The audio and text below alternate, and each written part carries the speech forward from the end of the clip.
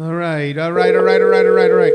We are now calling Jamie Lissell from who's at Rick Bronson's House of Comedy. Let's see if we can get him on the phone. Hello. Jamie? Hello. Hold on. Yo. Are you there? You got me?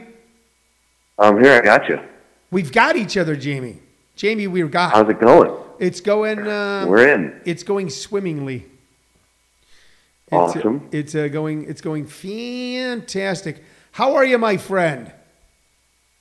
I'm pretty good. I'm in Phoenix at the House of Comedy, which is good because I live in. I know I've talked to you before. I live in Alaska. That's right. Always happy to be somewhere where it's not freezing. We actually interviewed you in the flesh a year or two ago. That's right. That's right. Face to face. Well, and you. That's right. But I love this. Yeah, you warmth. You quickly became one of our personal favorites. So we're so glad we could supply warmth to you, sir. It's so nice, and it's also light. Because like in Alaska, where I live right in the interior. Sometimes there's only an hour of daylight, and people complain about that. They go, "Oh, how can you live in a place with only an hour of daylight?" I actually like it. It makes you feel really productive, because at the end of the day, man, I did stuff all day today. From sun up to sun down, I was working. The wee hours of the afternoon. I don't mind it. Yeah, I'm a night owl, and even though there's no reason for me to be up all night anymore, as there was when I was younger, that would be a problem for me because I would just never go to sleep. Yeah, that'd be perfect for you.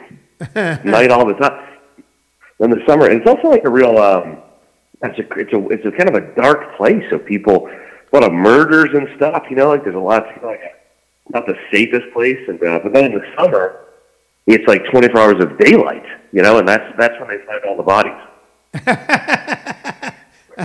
So thank God for that. Now you moved up there because of love. I did. I moved up there because of love. I met a girl. We ended up, we got married pretty quickly, and that was that. That's it just shows what people will do for love. That if you think about it, you met someone and they go, look, I want to marry you, but then we're going to move to a place where it's always freezing and it'll be dark 23 hours a day for 6 months, and then it'll be unrelenting sunlight, but still cold. But that's it, and you'll be away from everything that you know and feel familiar with. We'll be around my family. Mm-hmm. That's I don't know. That's not like. Yeah, that's I feel like in retrospect, if we had talked before I did this, I feel like I might not have done it. If you and I had fucking really gone through everything. I mean, this dude is love. This is Dickens, man. Tis a far, far better thing I've done today than I've ever done before. Yeah, that's the illusion I'm trying to create. Yeah, it's a long ways away. But then you travel all the time. I do. I try to never see my wife. That's how it really works. That's where the happiness comes from. If we add up all the days we were together, we've only been together about 1 year. And it's been 16 years. That's how much I travel. No, she's great. Got the kids up there. Got 3 kids up there. So. Yeah, 3 now. How old are they? Do you have any kids? I do. I have a daughter. I have a grown daughter. I have, through the miracle of this marriage, I have 2 stepdaughters, and I have 2 grandchildren. So, yeah, I got kids. Oh, my goodness. You're crushing it. Because I appreciate people will say, the last thing if I have a favorite, Yeah. Which, as a parent, you're not supposed to have like a favorite kid. I do have one. I mean, by far, I have a favorite. And I'm not afraid to tell you because we're just on the radio. Yeah. It's my neighbor's kid. And he's just such a good boy. I don't know if he was raised differently or what. Was he like 40, 42?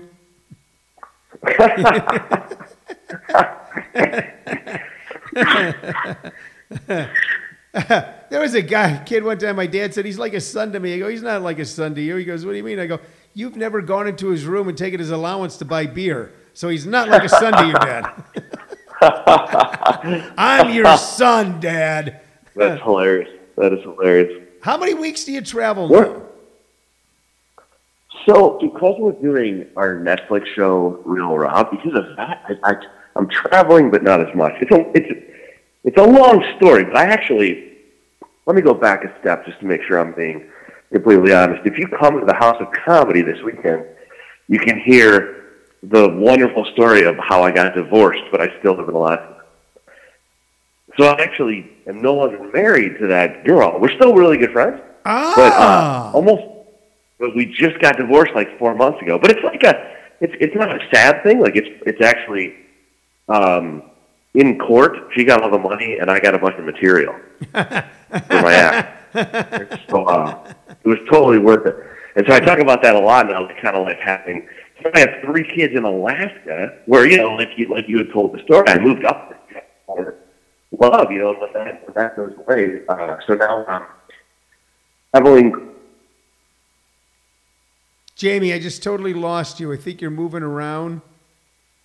I'm in LA for that, and so that feels like kind of a second home. I see my kids every possible hour that they allow me, Yeah. And then whenever I can't, I just work my ass off. But I've been able to kind of hang in LA, which is a little more of a it's a little more relaxing than jumping on a plane every week. By the way, the divorce thing, just to tell you, it was mutual. It was like me and my wife and the guy she was sleeping with. We all decided. Was he a lumberjack? Dude, I'm not even kidding. There was some guy, right, that just started dating right after me. And I don't know if this is why I wasn't offended. It was a boyfriend from high school that she rekindled with. But when they got together, he had mentioned to her that he only had one eye now, which is fine. Yeah. There's nothing wrong with that. People with one eye. But he just didn't mention it. You would think he'd go like, hey, I literally made fun. I was like, I'm worried if he gets married to kids, I don't know how he's going to keep an eye on you and the kids at the same time. Now, let me ask you, this guy, was he like a son to you?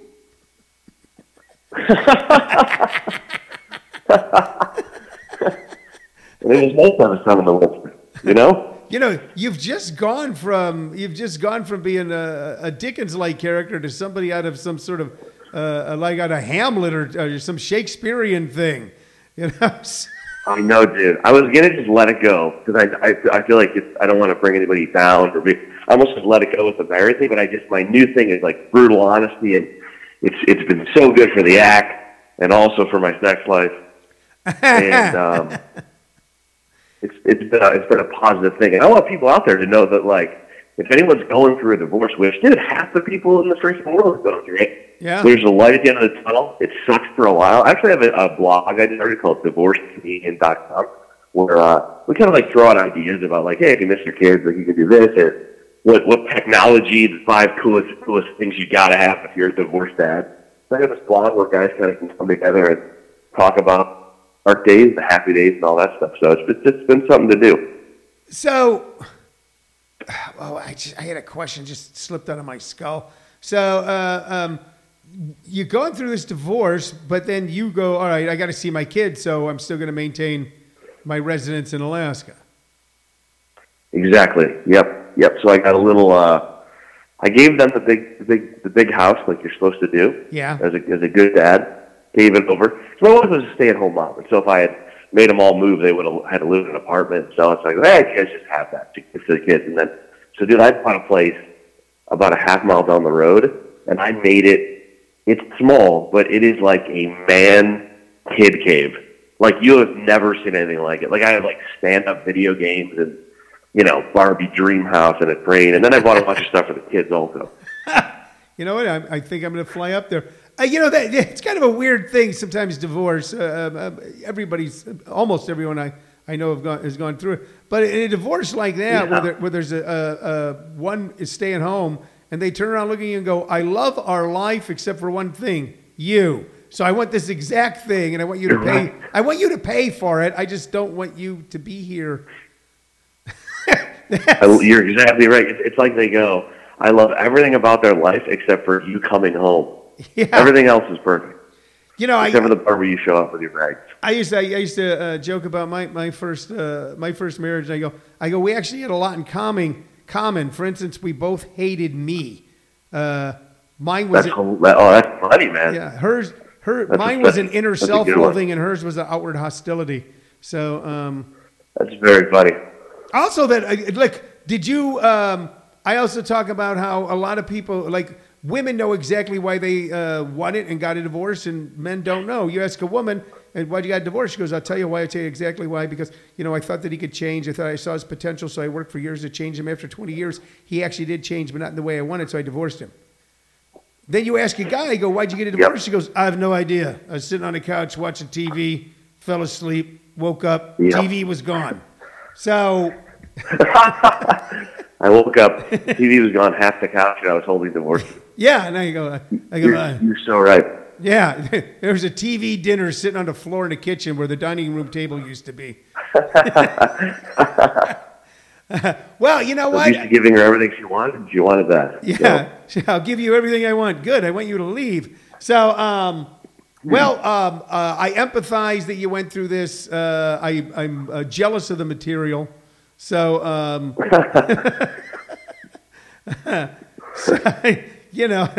yeah, spoken like. Unfortunately, the old act, Yeah. my old act, she gets the, we split everything, and she got the punchline, and I get the setups. So it's just unusable.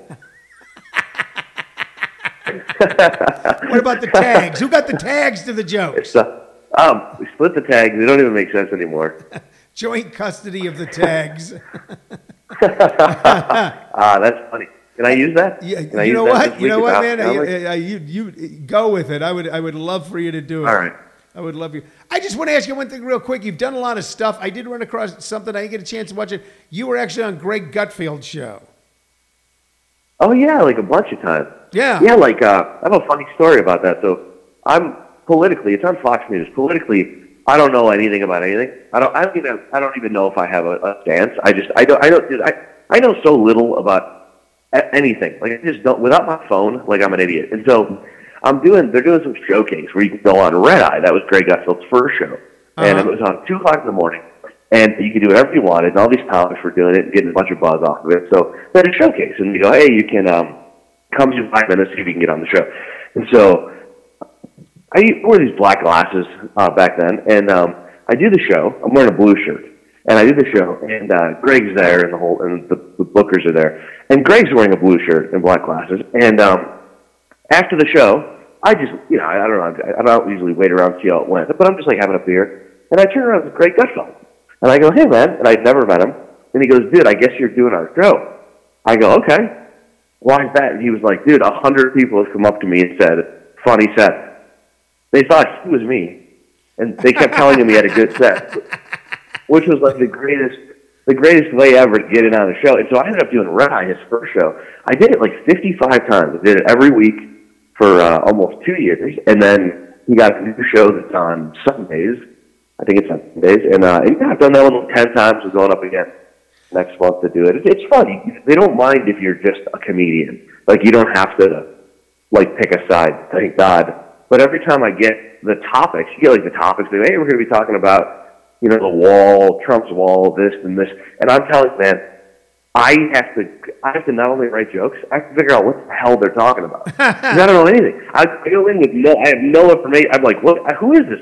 Like, oh, this guy stepped down. I'm like, all right, now I got to figure out who that guy is, what he stood for, and then write the joke. So that's how I stay up on politics, is doing Greg's show. I've looked at some of his show recently, and what I noticed is that two of the regulars here on his couch is a giant black man who looks like a gang member, and then like a skinny white girl who looks like a sorority girl. And I go, the visual alone is it's Tyrus. Yeah, he's a professional wrestler. He's also an actor. He was in like Glow with Mark Maron. He's done a bunch of acting stuff, and yeah, I think her name is Kat. Is the little white girl, and so yeah, it's something to look at. Volume up or down. It's a good show. Is Greg Gutfeld? Is he actually a passionate conservative, or is he just a guy who was in on the joke of life and decided to make jokes about this? What is your opinion? I think he is definitely a conservative, but I think his love is comedy. Like, I think what he really wants to do is make people laugh, and if that's his I don't know what the word is, like venue, or that's his way to do it. He is on that channel all of the time, and if you watch, he's on the 5, which is like, that could be a that could be a boring ass show. But whenever they get to Greg, he's always there's a little something to stick around for. You know, like a funny thing to add. You know, which I think makes every show better to have like a little bit of comedy. It's also, I'm not 100% sure I don't know if I could speak for him, but I think his love is like trying to make people laugh, and especially in that, you know, kind of a weird format. But yeah, he's read a couple books. I've read a couple of his books. Hilarious. Just an incredible writer. Just super funny. I mean, like, laughing out loud reading this guy's books. So I don't know. I would say funny for him probably comes before politics.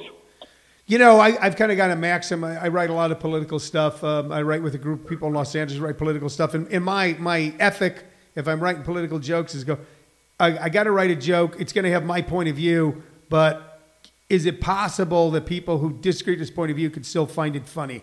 And there you go. A lot of times when I'm watching Greg Gutfeld, he'll do something and go, damn it, that's funny. So I posted something recently in a conversation with someone, and someone, knowing my love of the Grateful Dead, a guy who was always opposed to me, goes, hey, everything was going along swimmingly, and then Jerry Garcia had to jump in. And I wrote, you know what? Funny. So,